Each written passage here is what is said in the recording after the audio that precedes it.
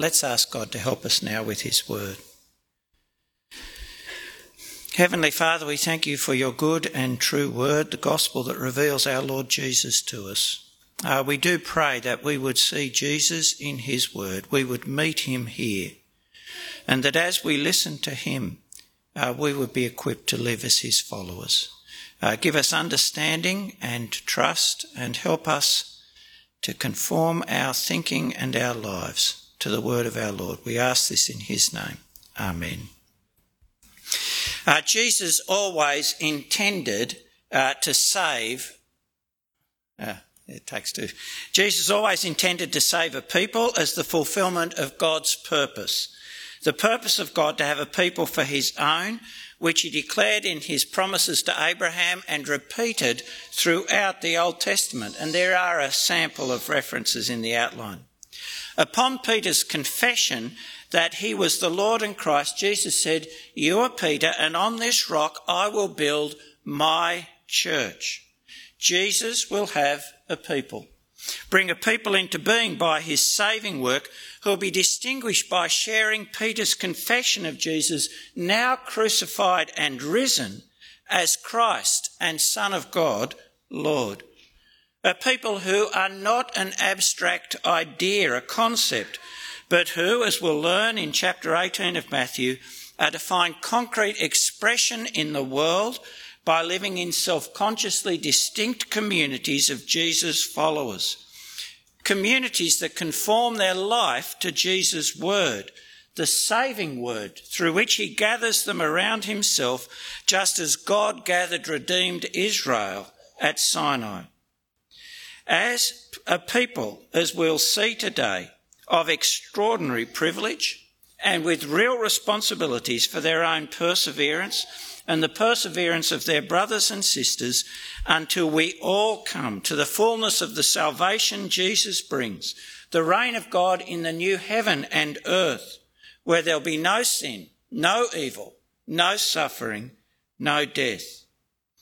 Over the next few weeks, we're going to be thinking about the people of God, as revealed in Matthew chapters 18 to 20. Asking questions like, who belongs to the community of God's King Jesus? What should characterise them? What is their life together to be like? And it's a good time to be asking these questions. We have just been through a time that has isolated us physically from each other and disrupted the rhythm of our common life. And we're still feeling it, even though many of us have worked hard and well through this time to maintain connection with each other, to keep loving in deed and not just in words. And we live in an individualistic culture where we're encouraged to pursue the interests of me and mine without too much engagement with the needs of others. That can be left to government or those who are paid to care. A culture where it's all too easy to live self-contained and self-sufficient lives, mixing only with the select few we choose. And that can overflow into our Christian life and lead us to downplay, to minimise the importance of our life together and the responsibility Jesus gives to each of us for the welfare of other believers. Where we can think, as long as my personal relationship with Jesus is okay, or my family life is okay, I'm right, free to just get on, pursuing my own goals and plans. And others, they can be left to the professionals who are paid to care. Where we can almost believe, despite all the evidence of Scripture and the urgings of God's Spirit, that we can live a Christian life on our own, not needing or caring for others. But our life together as Jesus' church is important.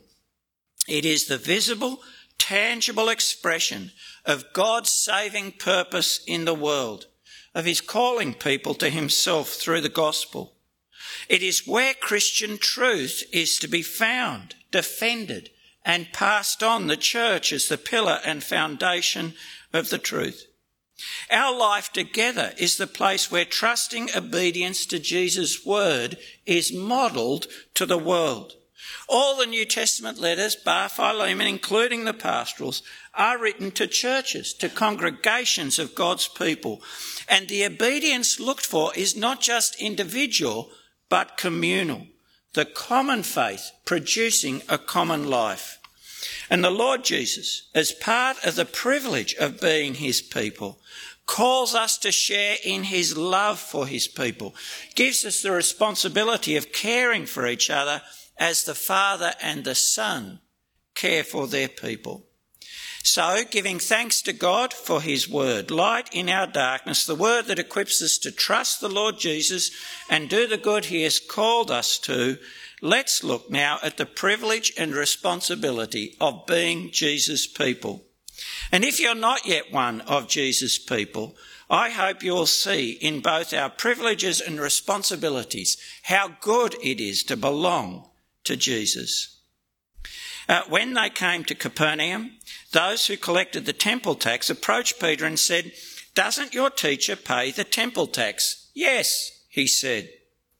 The temple tax was a theoretically voluntary levy paid annually by adult male Jews for the upkeep of the temple.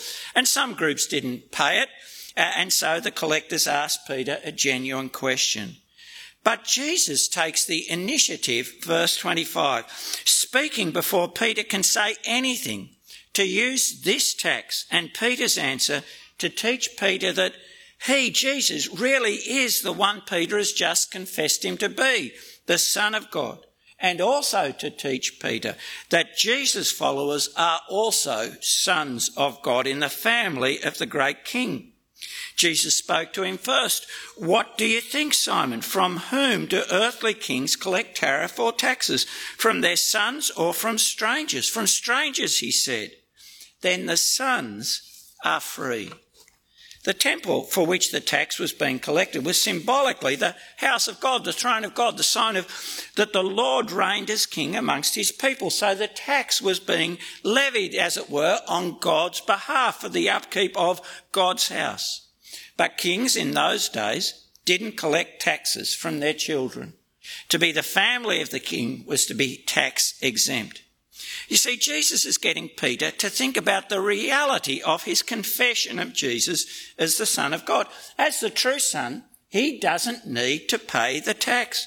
But more, Jesus is also saying his followers don't need to pay the tax as well.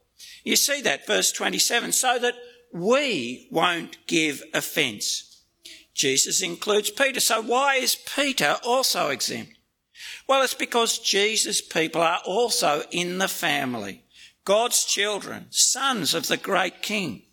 Our Father, remember, he has already taught his followers to pray. And in 18:14, at the end of this passage that we're looking at, you heard Jesus speak of God to his disciples as your Father. Later, after the resurrection, Jesus will refer to his followers as his brothers. Jesus' people, believers in Jesus, you and I, if we are his followers, are children of God. And the gospel's actually clear on that, isn't it? John 1, to all who did receive him, he gave them the right to be children of God, those who believe in his name. Now, Jesus doesn't expand on the extraordinary privilege of being God's children here, but it's great, isn't it? We are loved by the eternal, almighty God, so loved with a love that will never fail us. We have access to God. Through him we both have access in one spirit to the Father, writes Paul. And so we don't need temple or priest. We can come directly to God. And being given the Spirit of God's Son, we come to share in the life of God, eternal life. To be God's child through faith in Jesus is to be richly privileged. And believer, sitting here this morning, so ordinary, is that how you know yourself? Richly privileged by grace through faith in the Lord Jesus. The great privilege of being included in the family of the great King of God. Now, as I've said, that privilege is not expanded on here, but what we do see here is the character of God's true children in the character of the Son the Lord Jesus. He knows he doesn't need to pay the tax, but he says, verse 27, so that we won't offend them, go to the sea, cast in a fish hook and take the first fish that you catch. When you open its mouth, you'll find a coin. Take it and give it to them for me and for you. What do we see here? Jesus humbling himself. He humbles himself to pay a cost he doesn't need to pay, so that by accommodating himself to the expectation of the collectors, it's made easier, not harder, for them to listen to Jesus, to believe in Jesus. Now that humbling to seek the good of others seems easy here, doesn't it? Catch a fish with a coin. But it will take Jesus to the cross. It'll cost him all to achieve good for us, the great good of being forgiven and included in God's family. The family whose members are to share in the humility that can seek the good of others. Remember 1 Corinthians 11. Paul holds up Jesus as the example. Follow my example, he says, as I follow the example of Christ. Now, humility is necessary for belonging to the family of God. And that's what our Lord emphasises in the next part of the gospel. At that time, the disciples came to Jesus and asked, so who is the greatest in the kingdom of heaven? You can actually understand how that question could arise here, can't you? I mean, kingdoms then and now have hierarchies, some with more power and honour, some with less. And Peter's really been quite prominent lately, hasn't he? Been blessed for his confession of Jesus, gone with Jesus up the mountain, now included along with Jesus as a Son of God in payment of the tax. And Jesus has spoken of his own death. And so you can understand the other disciples wondering if Peter's going to be top dog when Jesus departs. Who's the greatest?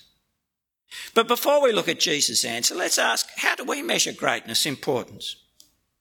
Achievement, military or civil, buildings built, battles won, education, wealth, connections, positions held, recognition of peers, all those ways. But now look at what Jesus says. He called a small child and had him stand among them. Truly I tell you, he said, unless you turn and become like little children, you will never enter the kingdom of heaven. In response, Jesus gives them an object lesson in humility. And the child he stood amongst them wasn't going to be a wealthy or privileged child. They didn't hang around with Jesus, just a curious peasant child. And such children were at the bottom of the social pile. They were powerless, without status, subject to and dependent on their parents. In a time as this was of high infant mortality, even their hold on life, their place in life, was insecure. You couldn't build any kind of hopes on them, and you didn't consult them when you were making your plans. So did they have any of the marks of greatness? None at all. In fact, they are the very opposite of greatness, as far from being thought important as you could get. And that's the point. Jesus is saying that your starting point, our starting point for entering the kingdom, for belonging, is turning and becoming like this child, reckoning yourself to have no greatness, no importance. Turning is a word that is actually used for repentance, changing your mind about something. So Jesus says the disciples have to turn from their preoccupation with greatness, from being concerned with their status and importance relative to each other. They have to abandon that as wrong-headed and embrace having no status, no claim on greatness, as those who depend entirely on Jesus for being in the kingdom. In a sense, Jesus is repeating what he's taught already on the Sermon on the Mount. Blessed are the poor in spirit, for the kingdom of heaven is theirs. The kingdom's for the spiritually bankrupt, those who know they have nothing to offer. So no one who thinks they're great deserving of position and prominence, who thinks they can bring to the King of the kingdom some service he needs and should recognise and reward. No one like that has any place in God's kingdom. You actually get in by abandoning the notion of greatness, of your importance. And belonging is entirely by Jesus' gift, his grace to the undeserving. And we are all equal in our undeserving. Having laid that foundation in verse 3 about belonging to the kingdom, Jesus now answers the question about who's the greatest. Therefore, he says, whoever humbles himself like this child, this one is the greatest in the kingdom of heaven. You may not have recognised that, but that really is a bit of a slapdown. Jesus is saying two things that tell us anyone concerned for greatness in the kingdom is on entirely the wrong track. Firstly, he says, only one who's abandoned any ideas of greatness, any thought of deserving more honour than others, who's humbled himself to be like this child without status or importance, can be great in the kingdom. And secondly, when you put verses 3 and 4 together, that actually has to be everyone who is in the kingdom. For all who are in the kingdom have turned and become like children. That's the beginning, how you start. And so you can't even compete in humility to show how great you are. The greatness of the kingdom is for every believer. For every believer has to abandon a preoccupation with their own importance. Now we hear that, but let's think, how are you going in the pride and status stakes? We can hear Jesus, but still think like the world, concerned with our greatness. Here are some tests. Are you easily wounded when if you or your contribution is not recognised? Have you started to think that some service is beneath you, perhaps only for beginning, less mature Christians? Or do you think your concern should have precedence in conversation or consideration above others? And here's a more general one. This is a test of whether you think like the world. Do you think the salvation of a sports star is more significant than that of a child in kids' club? Yeah, all those can reveal the world in our hearts. But not embracing the humility Jesus calls for, thinking you're a greater, puts you in real danger as a follower of Jesus. Danger is actually spoken of in this chapter of despising others.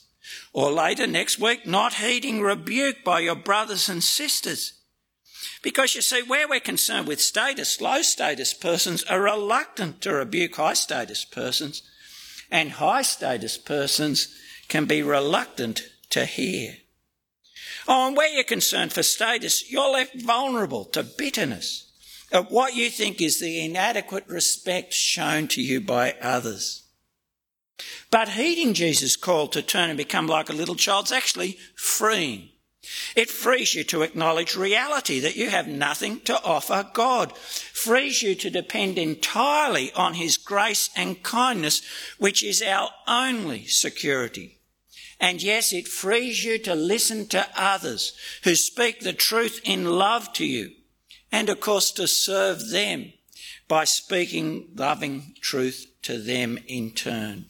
And that speaking the truth, as we'll see next week, can be life-saving. But just because believers have abandoned ideas of greatness doesn't mean that they're not valuable. In fact, every believer, because of their relationship to Jesus, has to be reckoned, says Jesus, of infinite value, infinite worth. Whoever, he says, welcomes one such child in my name welcomes me. In my name means because of their relationship with me, their association with me. And Jesus is talking of his disciples, those who have turned and humbled themselves to become like little children to follow him. Welcoming them, says Jesus, is welcoming the Son of God, the Son of the great King. Here are the disciples. They're asking about who's the greatest. And now they are told they have to treat every disciple as if they are the greatest, for Jesus is the greatest. So again, think, have you been consciously welcoming other believers as if you are welcoming the Lord Jesus? If you believe Jesus' word here and in Matthew 10 and Matthew 25, the way you treat other disciples is the way Jesus reckons you treat him. So ask yourself, when you're relating to your brothers and sisters, even the least, do you think they feel that they have been treated as someone important after they've talked to you? Do you think they feel as if they've been treated as someone important? That you've given them time, shown them courtesy, listened to them. You do that for important people, those you value, don't you? In fact, you'd even rearrange your time to meet them. And you'd make provision for their comfort, not be like the believers in James 2 who made the poor sit at their feet. Now, I find this teaching very challenging. It's hard. I don't know how you find it. I find it hard not to be impatient when I'm busy or tired. Hard not to be dismissive of what I might think are trivial concerns. Oh, and yes, sometimes hard not to be selective in who you give your time to, driven by the perception of who will be more useful to your own plans. I don't know about you, but I struggle with this. We need grace, don't we, to love and welcome Jesus' people, every one of them, as Jesus. And yes, we need to show grace to each other where our welcome is less than perfect. Jesus' humble people matter. And Jesus and the Father who sent Jesus into the world to save his helpless and undeserving people want them to come to their goal, to come to enjoy living under Jesus' rule in the new heaven and earth. Whoever causes one of these little ones who believe in me to stumble or to fall away, it would be better for them if a heavy millstone were hung around their neck and they were drowned in the depths of the sea. Woe to the world because of offences. For offences, causes of stumbling will inevitably come. But woe to that person by whom these offences come. Because Jesus' people matter. Jesus warns all who want to cause them to fall away, or as the NIV has, to stumble. He warns them. Now, stumbling is more vivid, isn't it? Jesus has called his people to follow him, to walk in the way directed by him as he brings us to his goal for us. To cause someone to stumble is to hinder them in their following of Jesus, to trip them up so that they're in danger of falling out of the race, out of the way. And as you've heard, it's a serious warning. Better you are drowned before you cause someone to stumble. And Jesus says such causes of stumbling will come from the world because they don't recognise Jesus' followers as God's children. As 1 John says, they don't recognise God. They don't know him. It's the world's nature. Verse 7. It's the world's nature, the way it is, to hinder our following of Jesus. We should expect that because the world opposes the rule of the Lord Jesus, and so it'll always be the source of temptations, persecutions and cares. And Jesus says God will judge the world for that. But Jesus' warning is general. Whoever. He wants us to hear it because sadly it is possible for believers to create stumbling blocks for other believers. And again, some are mentioned in this chapter, treating other believers with contempt or being unforgiving. But there are other causes, being indifferent to your brothers and sisters, hypocrisy, harbouring false teaching, they're all causes of stumbling. Or ourselves indulging in sinful behaviours that get in the way of our own following of Jesus and tempt others to do the same. If your hand or your foot causes you to fall away, cut it off and throw it away. It's better for you to enter life maimed or lame than to have 2 hands or 2 feet and to be thrown into the eternal fire. If your eye causes you to fall away, gouge it out and throw it away. It's better for you to enter life with 1 eye than to have 2 eyes and to be thrown into hellfire. Reaching our goal must matter to us, believers, matter more than anything. Now, Jesus' language was shocking in the first century. Self-mutilation was abhorrent to Jews, and it's shocking now. But the Lord Jesus is using very forceful language to make his point. Now, we mustn't misread his language. And so, first of all, we mustn't think that physical amputation will stop us sinning. I mean, Jesus used the same language in Matthew 5. Everyone who looks at a woman lustfully has already committed adultery with her in his heart. If your right eye causes you to sin, gouge it out. But we all know, and Jesus knew, that taking out an eye won't stop lust in the heart. I mean, Jesus has already taught that our sins originate in our hearts, and chopping off limbs doesn't change our hearts. And secondly, so that's the first error, we mustn't think that physical amputation will stop us sinning. And secondly, of course, we mustn't think that amputees will be disadvantaged in heaven. But if they're the wrong understandings, what's the right one? What's the point Jesus is forcibly making? Well, it's this: missing out on the kingdom because some sin is stopping you from following Jesus is worse than you can possibly imagine. Our Lord talks of being thrown into the hell of fire, the eternal fire. So Jesus is saying, don't let anything stop you from following me. It doesn't matter how precious whatever it is, and that's why eyes and hands and feet are mentioned. They are precious. It doesn't matter, says Jesus, how precious, how dear that sin is to you, or that relationship, or that love of the praise of others, or your reputation. If it gets in the way of your following Jesus, it has to go, for coming to the kingdom has to matter more. There is, remember, such a great gulf between the 2 alternative destinations that await us, between eternal punishment and eternal life. Such a great gulf that you have to make a complete break with whatever it is that hinders you, trips you up from coming to eternal life. You see, Jesus says his people are serious about living his way, serious about holiness. They're not to tolerate sin in themselves, and as we'll see next week, they're not to tolerate sin, open, persistent disobedience to Jesus in their assembly.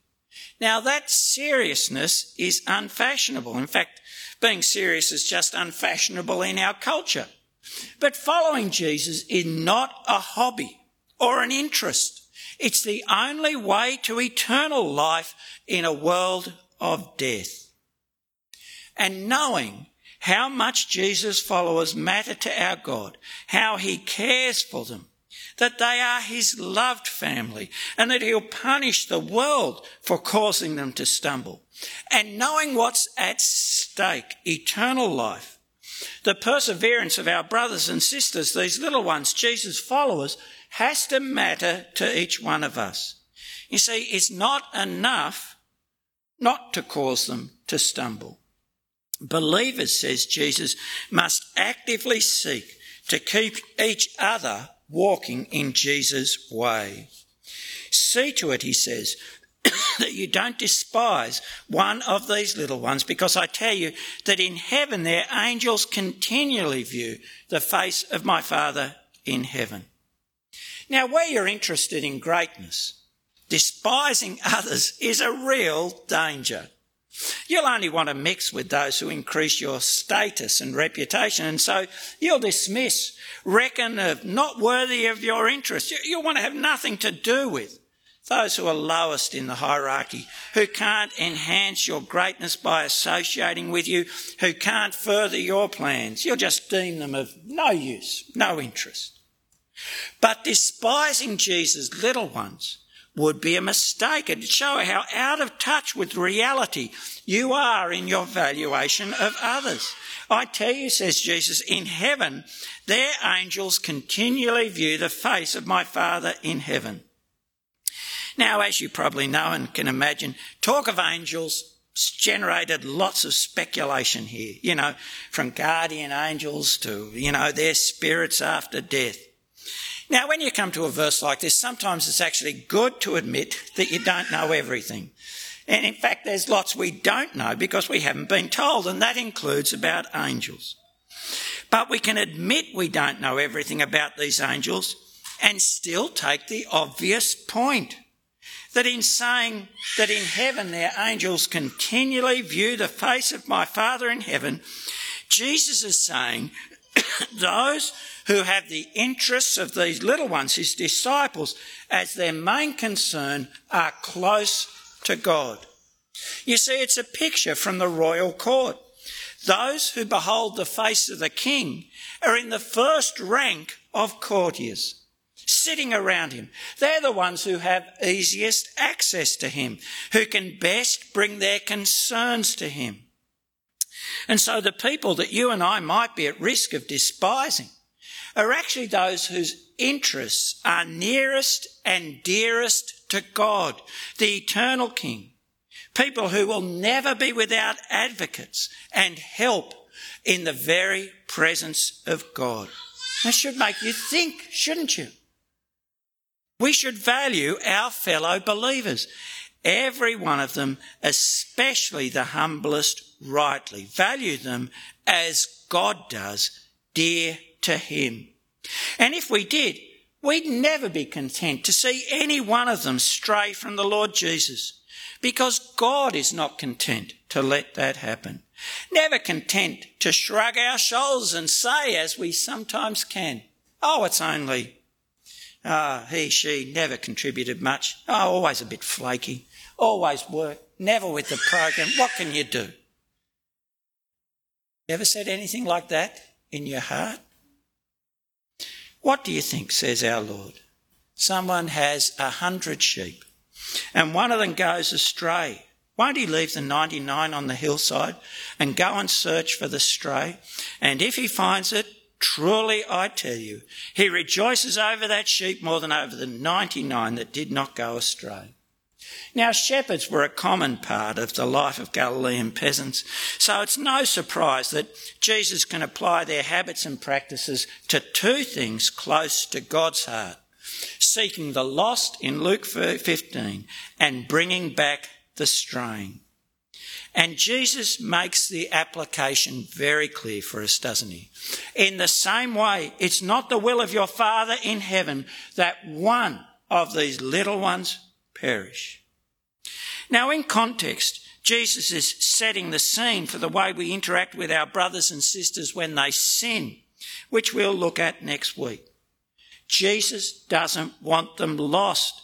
He wants them brought back to following him. But this care should characterise all our engagement with our brothers and sisters. They matter to God. He wants every one of us safe and secure within his flock. Rather than despise any, we should be actively seeking to promote the health and safety of all believers. And when we see one straying, we should actively seek to bring them back. Not just pastors and elders. It should be the concern of all of us. If we are children of our Father, and that is our great privilege and security as believers in Jesus, then those who matter to him should matter to us.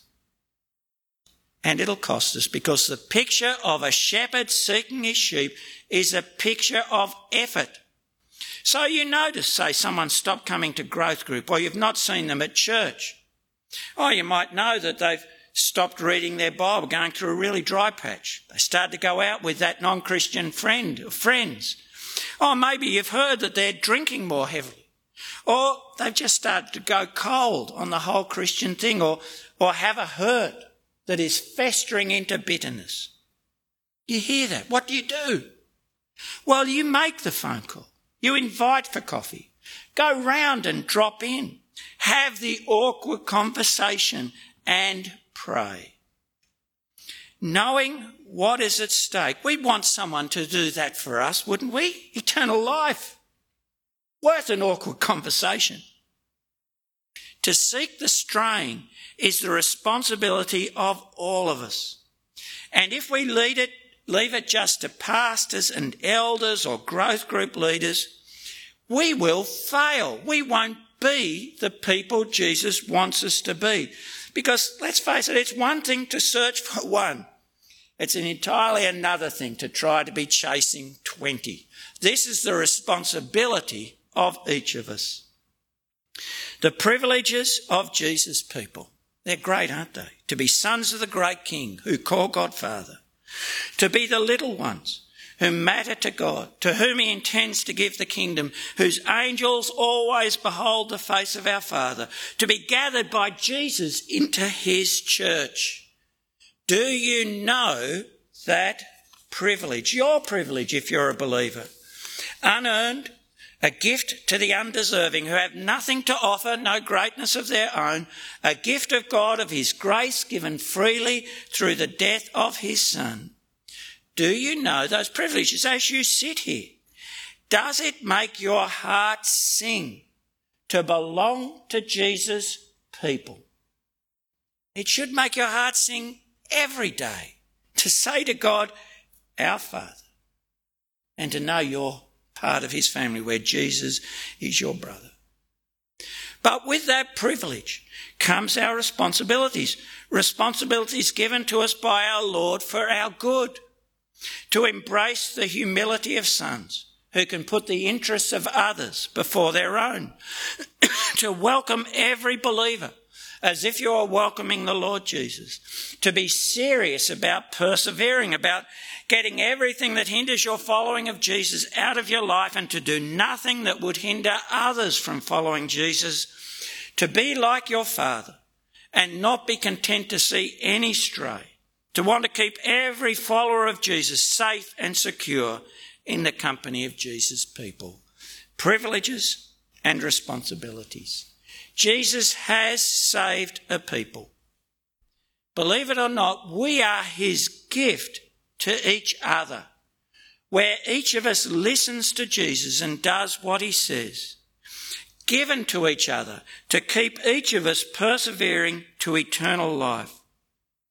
And as every one of us is prone to forget, to be enticed by fleeting sin, to wander off, we need each other.